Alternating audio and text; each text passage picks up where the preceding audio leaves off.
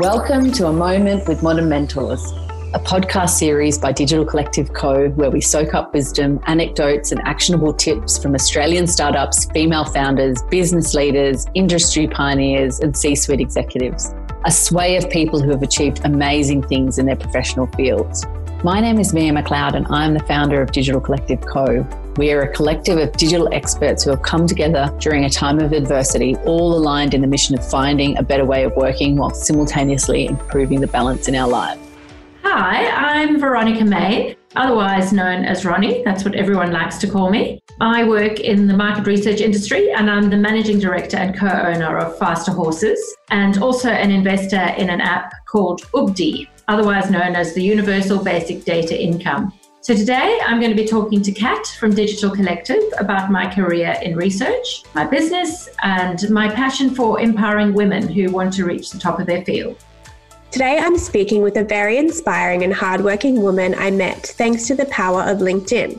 Based in Perth, Australia, but hailing from Cape Town, South Africa, Veronica Mayne is the co-owner of Faster Horses, a highly successful market research consultancy working across sectors like agriculture, aged care, health, and the energy industry. She's also an investor in the groundbreaking new app UBDI, and she's a huge advocate and support for women who want to break into high-level positions in business. On top of the successful career she's built for herself as a woman in research, Veronica is also a mum to 3 lovely kids. It's safe to say she's a powerhouse who has worked tirelessly to get where she is today. And the result, a fruitful career, a thriving business, and a beautiful family. We hope you enjoy this moment with Veronica. Hello, Ronnie. Thank you so much for joining us today on your episode of A Moment with Modern Mentors. I've introduced you very formally as Veronica in the pre-recorded intro, so I should tell everyone that you like to go by Ronnie. I can't wait to delve into your story and hear about your career and how you've ended up where you are today as a business owner, as an investor, and being where you are in your field of market research. So to start off, we should talk about Faster Horses because that's what I believe you spend most of your time doing, your market research business, which I believe you started in 2014. So do you want to start off by telling us what the business does and the role that you play in its success? Yeah, so Faster Horses is an insights consultancy. So we tap into views in the marketplace, really, very simply. So we act as the voice of the consumer for our clients. So whatever they want to know about any of their audiences, we uncover what we call the human truths that can guide their direction. So it's anything. It's very, very wide ranging in terms of what our clients could ask us. But it would be things like answering questions like, how's our brand doing in relation to our competitors? Any kind of business problem they have? Any kind of business problem. Primarily marketing, but not only marketing. So we do, corporate reputation type of work. So if a company has had a corporate reputation blip, or if they've been in the news, we might find out how did people in the marketplace feel about that and how long is the recovery going to take place? Things like, how do people view our experience after we've interacted with them? What kind of methods do you use to uncover those very broad-ranging, wide-reaching questions? So we are very experienced in 2 types of research. One is quantitative, where we go to big sample sizes and we do things like online surveys, or if audiences are really hard to get hold of, then we might do phone surveys. We also do qualitative research, and qualitative research is very broad-ranging. So we might get a bunch of people into a room and run a focus group. We might do one-on-one research where we nowadays are doing Zoom interviews primarily, but we do face-to-face as well. And here in Western Australia, we are able to do the face-to-face interviews. The one type of research that I like most is ethnographic research, where we actually go into people's homes. Interesting. Awesome. So can you tell us a little bit about the main sectors that your clients are from and what you love about those industries? So the main sectors that I work on are the energy industry. I really like it because it's fast-paced. There's always something happening. And I really like the direction that it's taking nowadays with renewable energy. I like the way the organisations in that industry are evolving to meet the demands of consumers. So we're finding that consumers are much greener these days and much more interested in sustainability. And that aligns with my values and my views. And so I find it very interesting to be part of that journey with my clients. Amazing. So we help them with their brand development or the products that they're launching and try and make sure that they hone in on what consumers need. Is there any fun projects you're working on at the moment that you can tell us about, or is it all top secret? Actually, it's funny because a lot of the things that we work on are top secret. And the reason they're top secret is because they're the very beginning of a stage that organizations go through. So whenever people want research, it's because they want to know how people feel about something that they're just thinking about, or about an innovation that they don't want their competitors to know about, or a new product that is just about to be launched into the marketplace. But we do quite a bit of work for government as well. So it's not all commercial organizations. And one of the things that I could tell you about is our work in the aged care industry. So we launched a report actually called the Inside Aged Care Report. And this report taps into sentiment in the market around the aged care industry. And you would know that that's very much in the news at the moment. Absolutely. We ran our first report 2 years ago, which was just before the Royal Commission. And then we ran the next report, which was pretty much in the middle of the Royal Commission. And we've just had our data come out of our third report, which has been right in the middle of COVID. And the aged care industry has been very much in the news in the last 3 years over the course of the Royal Commission and now over the course of COVID for obvious reasons. And we've measured really critical aspects of performance in the aged care industry, such as levels of trust, what people think of the quality of care being delivered in the industry. And we also map things like the demand curve for different types of care. So whether it's residential living, whether it's in-home care, or whether it's lifestyle villages and retirement villages, which really, really helps our clients work out where they need to put their resources and their focus. Yeah, so the client in that case would be like an aged care facility, a company that owns aged care facilities. That's exactly right. That's good. I feel like as a consumer, that work is so important just from what's being said about that industry. And obviously a lot of focus needs to be put on fixing that. Yeah, and actually just to sort of loop into what I was saying about my favorite types of research, I mentioned that I really like ethnographic research where we go into people's homes. And one of the things that I've really enjoyed about working in the aged care industry is going into the homes of our elderly population and spending time with them. And they love talking about their lives. They have such interesting lives. Of course. I mean, you would by that age, you'd have so much experience to chat about. And what I find is amazing is they never think of themselves as old. Yeah, wow. You know, it's only the younger generation that think of the older generation as old. For the individual, they are themselves. They have the same mind, and that's what's wonderful. Like when you talk to them, there's so much they can tell you about the things that they've done, their history, where they've lived, where they've traveled, and you can learn so much from them. And I just think that we don't respect that enough as a society and as a culture. And I think we should more. Totally. I can see you're super passionate about that, which is amazing. Yeah. You want to do stuff you're passionate about. So can you tell us a little bit about why you started Faster Horses? Because I know you have your business partner, Peter, and what made you guys want to go out on your own? Was there a niche in the market that you could see needed to be filled, or what was your motivator? Yeah, so I think we'd both reached the stage in our career where we wanted to do something new and different. And talking to our clients, we realized that what they were looking for was a higher level of consultation. So one of the things that we pride ourselves in at Faster Horses is being able to, bring senior people in and sit down with our clients and take that really true partnership approach where you take the whole of the business into consideration. You know everything about that business. You know about the industry. You know what's happening in the market. And you pull that broader view into your research results. Mm-hmm. So you're not just delivering a report full of bar charts and findings, but what you're delivering is real insights that can help them and strategic direction. And so we thought that there was a big gap in the market. And judging by the way Faster Horses has grown, I would say we were right. Yes. This is our real point of difference, that consultancy model as opposed to the research report model.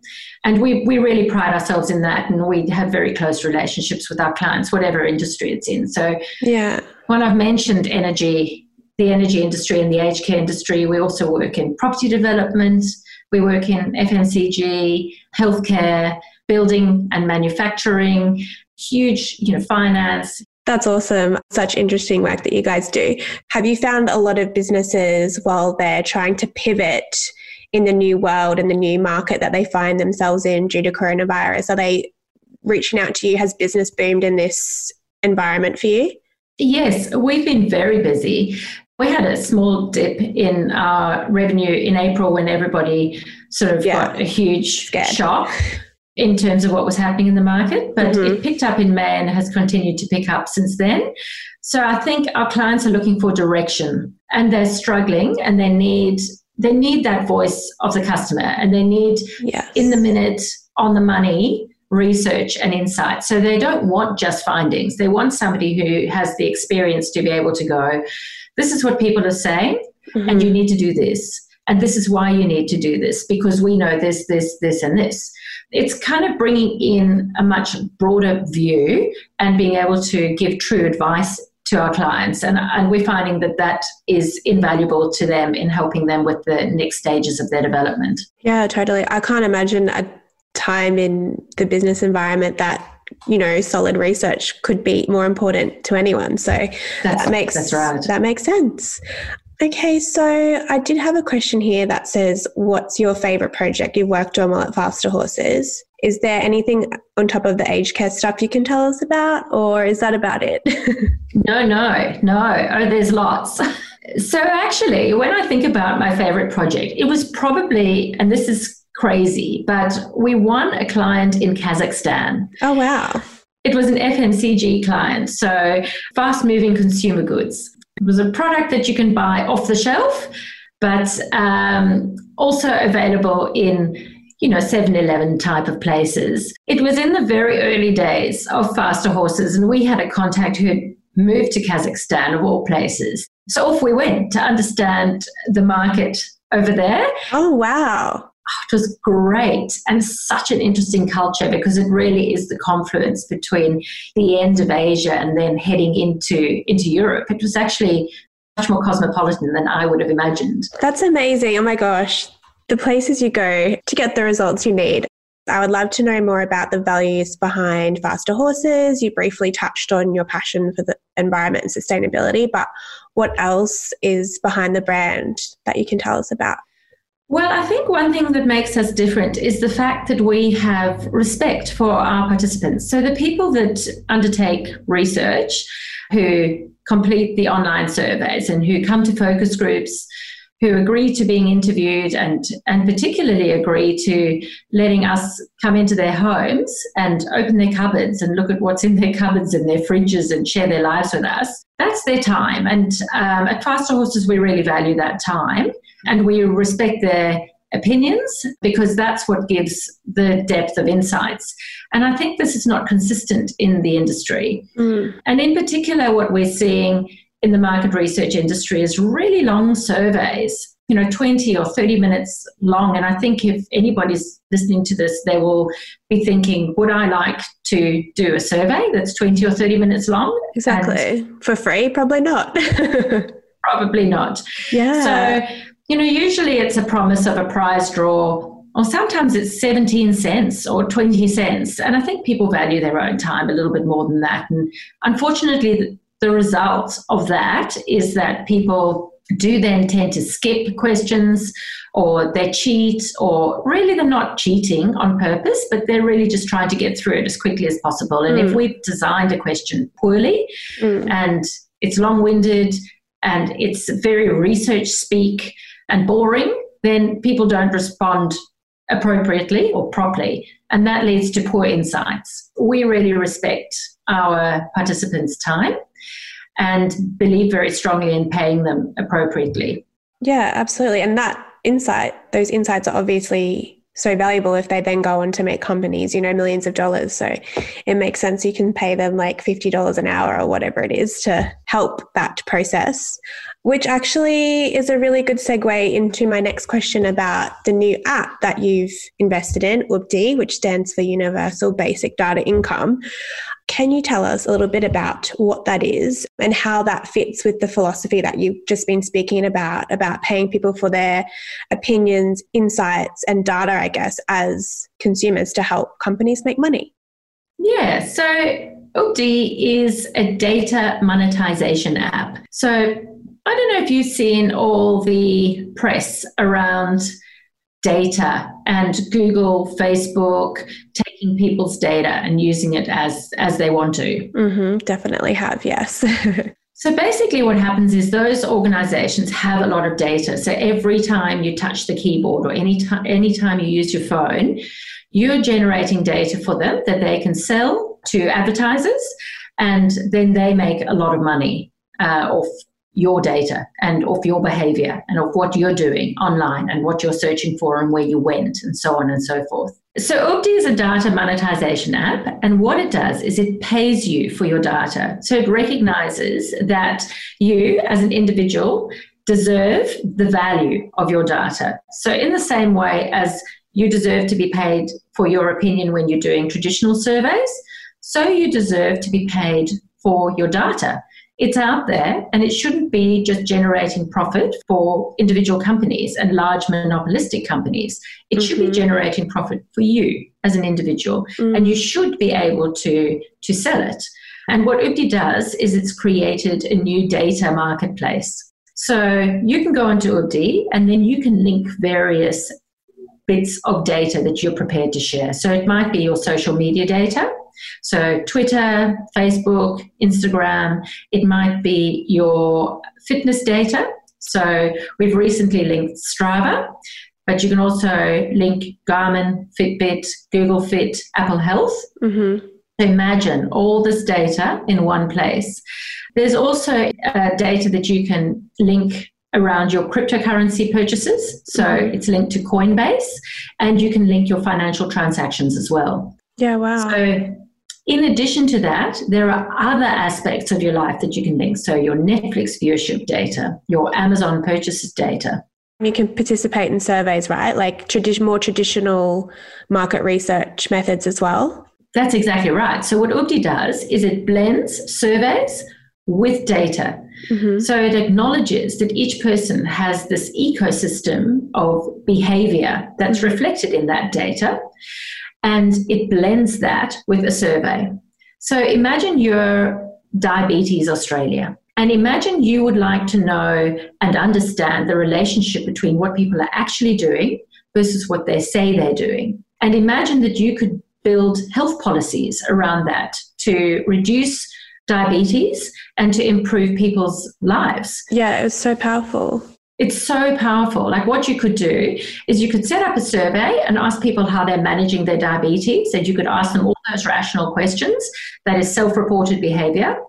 And then you can look at their data, and you can look and see how much exercise they're doing, how far they travel from home, how much Netflix they're watching. In other words, how sedentary are they? You can look at what they're purchasing, how often they get takeaway, the sorts of places that they're buying their food from. And all of a sudden, you've got a much richer data set in terms of how people are actually behaving versus what they say they're doing. So it's the truth.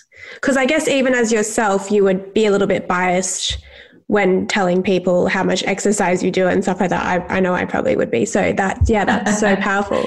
But I guess for anyone who gets scared or gun shy of the thought of linking all of their data sources to this one app, can you explain how or if the app is anonymous or protected by UBDI?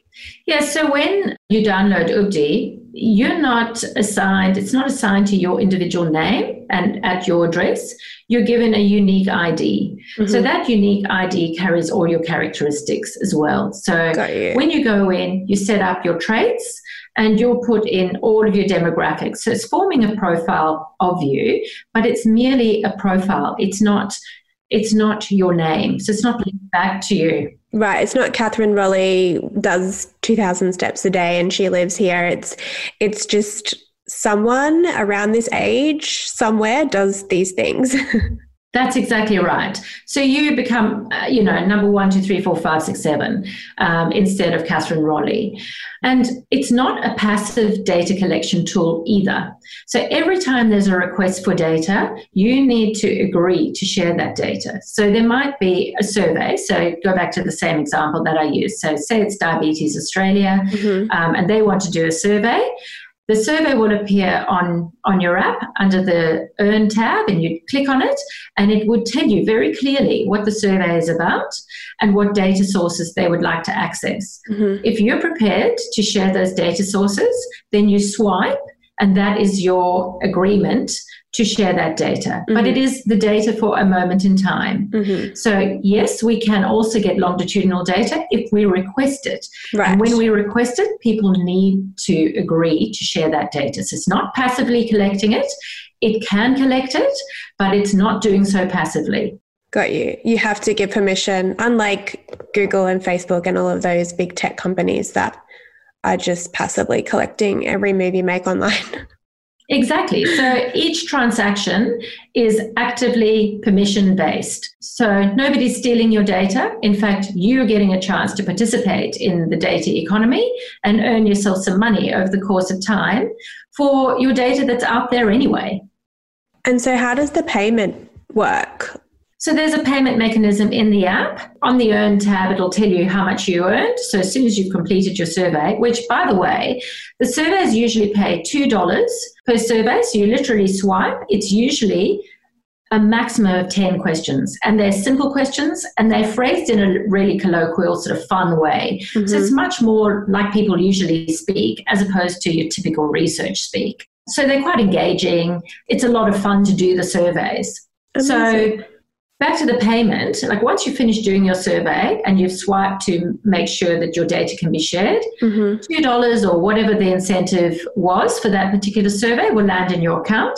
And not only that, you'll get UBDI points as well. And those UBDI points will be able to be redeemed in cryptocurrency at a point in time.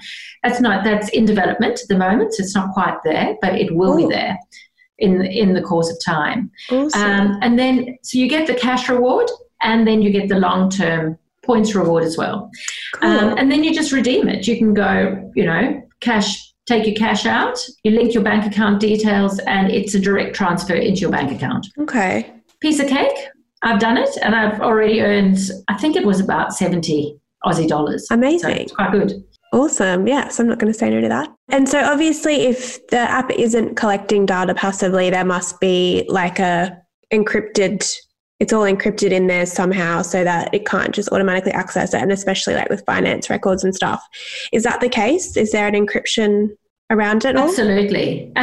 So it's encrypted to military grade, and the app, it never leaves, it is never taken out of your device. So it's stored on device. So you set up your own individual account. It could be a Dropbox account. So I've got a Dropbox account, or it could be OneDrive. Right. You get an option of where you want to store your data. So that is your own individual data storage vault. Right. So it's not actually stored on an UBDI server. No. So all that happens, so you have your own storage device that is encrypted. So when your data goes in, it's encrypted, and when it comes out, it's encrypted. So basically what happens is when we need a piece of data, we're making a request to go into your vault and take the piece of data that we need, and then take it out, use it for market research purposes, anonymized. So it's completely safe, completely secure, and it doesn't link to you individually. Amazing. That's such a progressive product. I guess, the digital revolution happened so fast and these tech companies just popped up, and it does feel like, well, if they're making all this money and it's coming from everything we're doing online and those insights, then the consumer does deserve a little bit of that. So absolutely. That's awesome. I'm excited to see where that goes. We love the fact that it's egalitarian. Like it's giving the power back to the consumer. Totally. It's basically saying that, you deserve a piece of this action.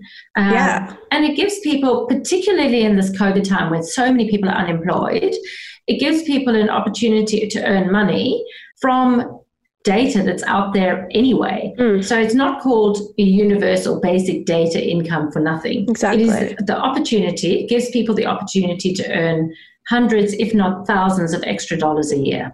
Amazing. I would like to switch it up a little bit and see if you can tell us a little bit about your life before Faster Horses and before UBDI, and maybe how you got your start in research. Because obviously I know you're from South Africa, so can you give us a little bit of background about how you got your start? I spent quite a few years after uni traveling just around the world, spent a long time in London and the rest of Europe, and also then across America and South America, in fact, backpacking back in my 20s. It was wonderful. So good. Actually, those were the days when nobody was going to South America. The Inca Trail was completely unpopulated. There was sort of 5 of us walking it, and when we got to the other side, it was quiet and peaceful. Gosh. And now there's tourists crawling all over it. I know. I was very lucky to have gone then. I arrived back in South Africa after all these years of traveling and thought, well, I better get a job. And one of my best friends who I traveled around Europe with was working for a market research company. So she was kind enough to put me in touch with the managing director who gave me a job. And I actually remember him saying, I was horrified at my starting salary. Why? Because it was high or low? Because it was very low. Oh. And I said to him, but I have a degree. Yeah. And he said, you know nothing. You know nothing. Yeah. And how right he was. I knew nothing at the time. And I then started my very steep learning curve through the market research industry, learning about all the different industries and all the different ways to tap into people respectfully and all the skills that I have now. But that's what got me into it. So I think market research is not necessarily the type of industry that you decide purposely to go into, but you fall into it in some way. And then I think this contact with the human truth is something that's quite addictive. And it's certainly something I've fallen in love with. Yeah, because actually, I have a marketing degree, and that's something that drew me to marketing, is that psychological element to it and learning about how people operate and why they do the things they do. So I can see how it would be an extremely fulfilling career. It is great. So you grew up in South Africa, right? Were you born there? I was. I grew up in South Africa, and I left when I was 21 to go traveling. And then I only went back in my mid-20s for a couple of years where I had my formative experiences in the market research industry, yes. Yeah, and then you fell in love with Australia, I guess. So I fell in love with Australia, and I moved here in 1995. And so I've been here for longer than I was in South Africa. But it is true to say that I still support the Springbok rugby team. Shamefully, I'm not a sports person, so I don't know much about that. But I love that you're loyal to your roots. Yes, it's just the one thing that I can't quite seem to let go of. So, did living in South Africa in your formative years, do you think that culture had much of an impact on who you are today? Is it much different to the Australian culture you live in now? I'm sure it had an impact. We grew up in sort of tough times where we were trying to motivate for significant change in the country. And so, I was at uni during the years when there was a massive rejection of the political regime in place. And so we participated in the debate at the time. And I think that certainly has had an impact on me. They were not times when everybody lived an equal life and everybody had access to the lifestyle that we all enjoy in Australia just as a matter of course. And I think we fought for that change. And I think that builds a toughness. And I'm sure you would see this in other South Africans if you know other South Africans. Yes, I do. They all have an insanely good work ethic. Well, from the ones that I know, not generalizing, but I have noticed that. That's right. It builds a very good work ethic, and it also, I think, creativity and entrepreneurship. So, there's never an opportunity to go, oh, I don't want to do that, that's too hard. In South Africa, nobody says that from a cultural point of view. People always go, oh, that looks challenging. Let's do it. That's exactly right. Let's do it. Let's do it, which is my motto, actually. I have always lived by that motto, and I have a very positive attitude towards life. I would definitely describe myself as not glass half full. I'd be glass, 90% full for sure. Oh, I love that. Yeah, I can see that you're an extremely, like, you have a go-getter personality for sure. So it's interesting to know that background and how that experience growing up shaped you. I would love to talk to you a little bit about women in business, because I know you're a big advocate for women stepping up and stepping into their power and taking on like leadership positions and getting to the top of their fields. So what advice do you have for women who are trying to achieve that and also maybe balance family life and having it all? Yeah, I think, I'm not saying it's easy at all. I mean, I've got 3 kids, and it was always tough balancing work and the kids and giving my best to all of it. I definitely tried my best to achieve that and make sure I wasn't compromising in any way. And I guess that meant that I worked really hard. So that hard work ethic that came from my South African days definitely kicked in, but I always wanted to do my best for my kids and be there for them, but I also wanted to give my best of my work. And unfortunately, that means that there's not always sleep. No, not much sleep, and probably not much work-life balance, really, if I'm honest about it. And I look back upon it now, I don't think I've ever really had work-life balance. But I think then I really threw myself into whatever I did with gusto and enthusiasm, and just took the bull by the horns and worked hard. The advice I would give to women just sort of getting their leg up into business now is you have to be bold and you have to trust yourself and don't hold back. You have to believe in what you're doing and take that step forward and also be yourself. Often there's this dialogue around if a woman's really strong in business, then she's called a bitch. Well, I actually don't believe in that at all. I think you've got to be yourself. And I think the culture around some of that dialogue will change over the course of time. Yeah. I think it's already changing. I think now there's much more respect for strong women, and I think those sort of terms are less bandied about than they used to be back when I first started out. So I think for people entering the business world now, women entering the business world now, it won't be quite as bad. But you've got to be yourself, because you can't be true to yourself if you're not being yourself. So you've got to have your personality and you've got to bring that to the table. So whether, you have a soft demeanor and you work very closely and collaboratively with people, or whether you're you work better in teams, or whether you work better in isolation, whether you're somebody who really likes to stand up in front of people, or whether you don't. You have to be yourself at all times, like irrespective of what your job brings you. Yeah. Staying true to your own character and yourself is really critically important. That is amazing advice. Thank you for sharing. I'm interested to know as well, have you noticed that shift you were talking about with strong women not being as, pushed back against? Have you noticed that shift yourself personally? Yeah, I have. I think the workforce is just getting a little bit more accepting that, there are so many amazing women in business now. One thing I think that women bring to the table is that they are humble, I think.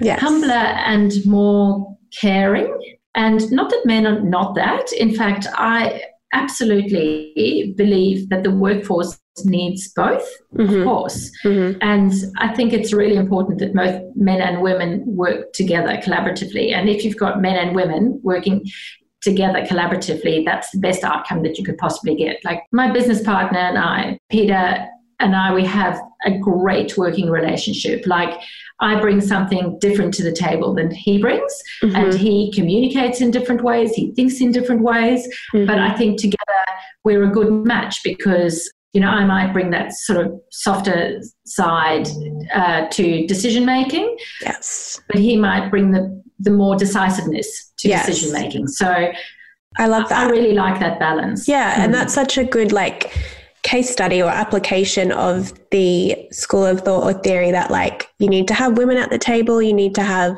lots of different cultural backgrounds at the table, you need to have men at the table, in order to achieve the best or get to the best decision for business, you need to have all these different voices. So that's so interesting to hear that works, and that's what we need.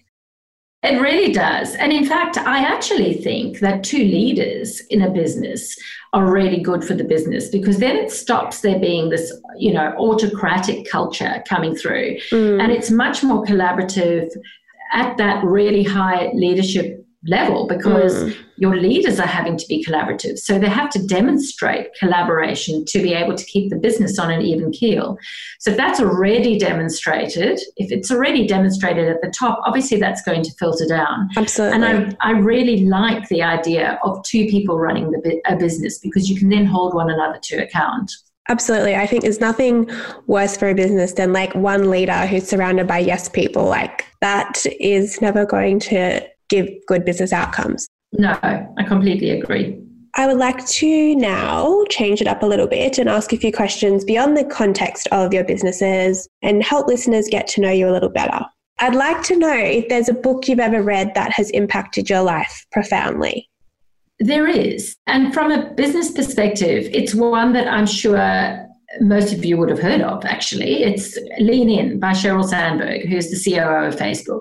And even though Facebook is not my most popular brand at the moment, particularly in light of UBDI, I really liked what she wrote.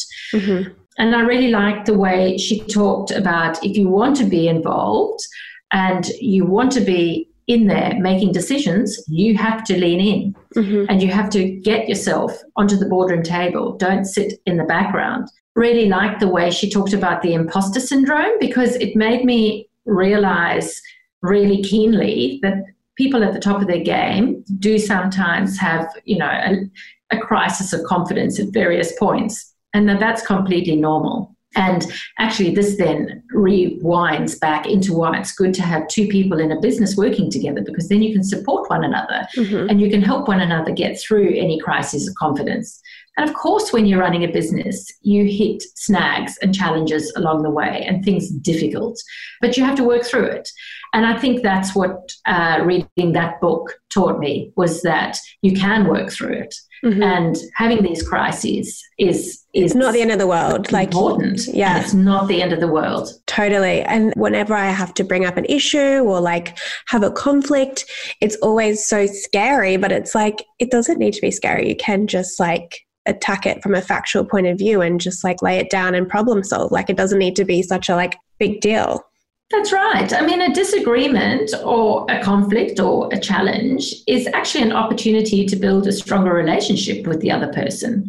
Because if you can resolve it, then you've got something extra. You've taken your relationship to the next point if you can get through it.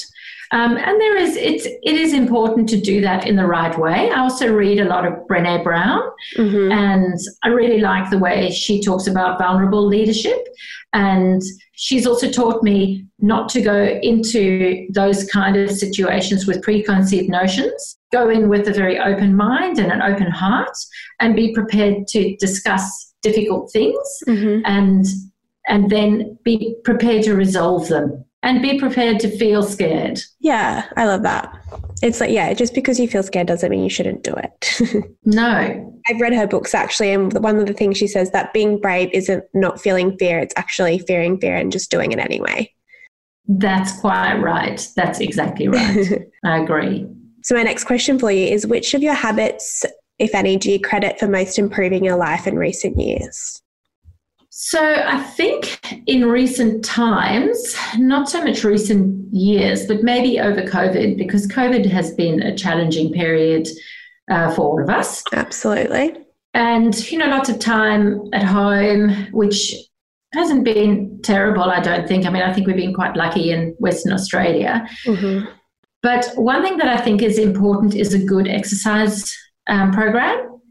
And of course, I go off the exercise program and come back onto it and eat the chocolate and we all do, yes, other stuff, as everybody does. Everyone has lapses, and we're all human. But yeah. I did find over April and May, in particular, when we sort of just hit that COVID time, that going out for a run is just such a lovely thing to do. And even if it's hard, it's one of those hard things that if you get through it, then you will feel so much better and you will have improved yourself in some way. And I'm very lucky here because I live in Scarborough, which is right near the coast. And in this office, every night when the sun goes down, I can see the sunset. And Beautiful. So if that's my cue, then I get my exercise gear on and go for a run down at the coast, and then you can run all the way up the coastline and watch the sunset while you're running. And it's lovely. It's very good for the mind. Absolutely. So I think even if it's for each individual person, it might not be running, it might be yoga, or it might be just a walk, or it might be a catch up with friends. But I think you do need to keep your mind healthy and in a positive zone. And I do all I can to do that. Amazing. That's good that you found that motivation and discipline to create that habit. That's something I've wanted to create, is a running habit, and I haven't managed to do it yet. I fall off it every now and then. Don't worry. I'm completely human. No, but that sounds amazing. If you had that beautiful run along the beach, that would be very motivating. Yeah. So another thing I love to hear from people who've had success in their career is when you feel unmotivated or a little bit overwhelmed, is there anything in particular you do to try and push yourself through that? I think that's where the positive mind comes in, and the glass 75% full. So that if you feel demotivated, you're actually dropping from 75% to maybe 70 or 60, and you're not dropping below the 50% mark. Yes, I've had failure, and I do lots of self-reflection about those events and what's caused them, what I could have done differently. So I think that's important, is self-reflection and, post-analysis of a situation, mm-hmm. and thinking about how you can change it, mix it up, what you could have done differently to have changed a particular outcome. But I do like to think that every failure is an opportunity to improve yourself. And I think if you're not failing in life, then you're not pushing yourself hard enough into challenges. Yeah. I have a old business colleague, and she used to say, if you're not making mistakes, then you're not doing any work. That's exactly right. Yeah, it's what I say to my kids, when they don't do well in something. Of course, they've got to learn. How are they going to do everything perfectly? Exactly. When you're young, how are you going to do everything perfectly even if you're not young? I'm 54 and I have still got a lot to learn, and I still learn every single day. So you've got to have an open mind and have that learning sort of culture in your head, and be open to the fact that you're not doing everything right. I mean, it's just arrogance if you think you are. Mm-hmm. I mean, you can think that you're good at stuff, and you can well be good at stuff, but there's always an opportunity to improve. Absolutely. So I think failures should be used as that opportunity to improve. And demotivation is, you've just got to bring your mind back and push yourself through and see it as an opportunity to get further. Yeah. Well, I'd love to know what success means to you personally.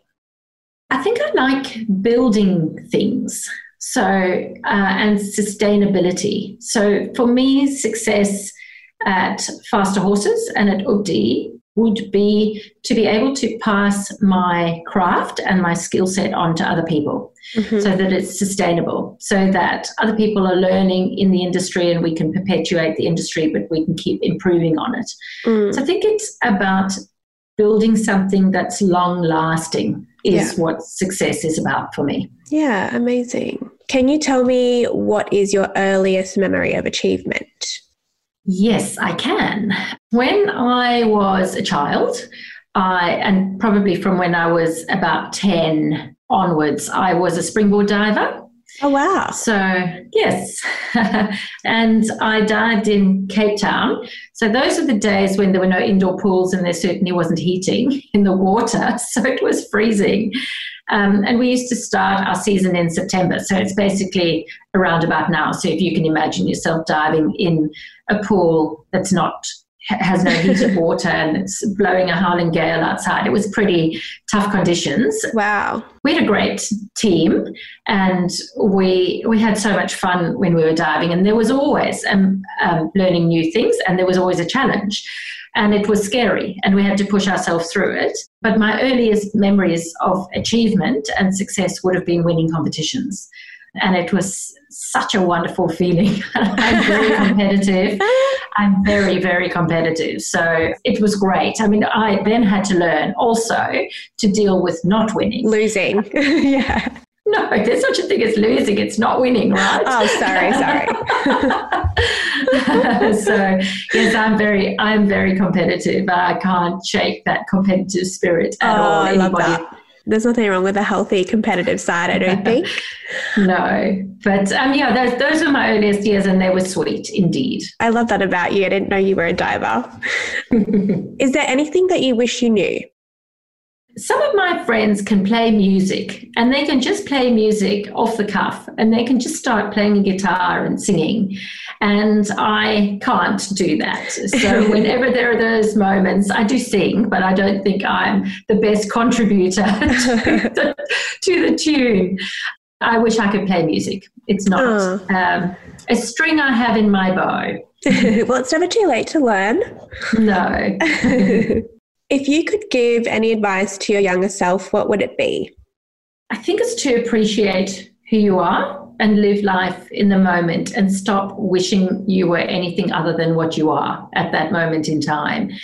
Stop wishing you're older, because you can always get older, but you can never get younger. So you just need to make sure that you can look at yourself and appreciate yourself and be positive about yourself, because you'll look back in many years' time and you'll realize how wonderful you were at that time, even though you don't appreciate it. So, I wish I had appreciated who I was back, in my 20s more, and had more confidence in myself and more belief in myself.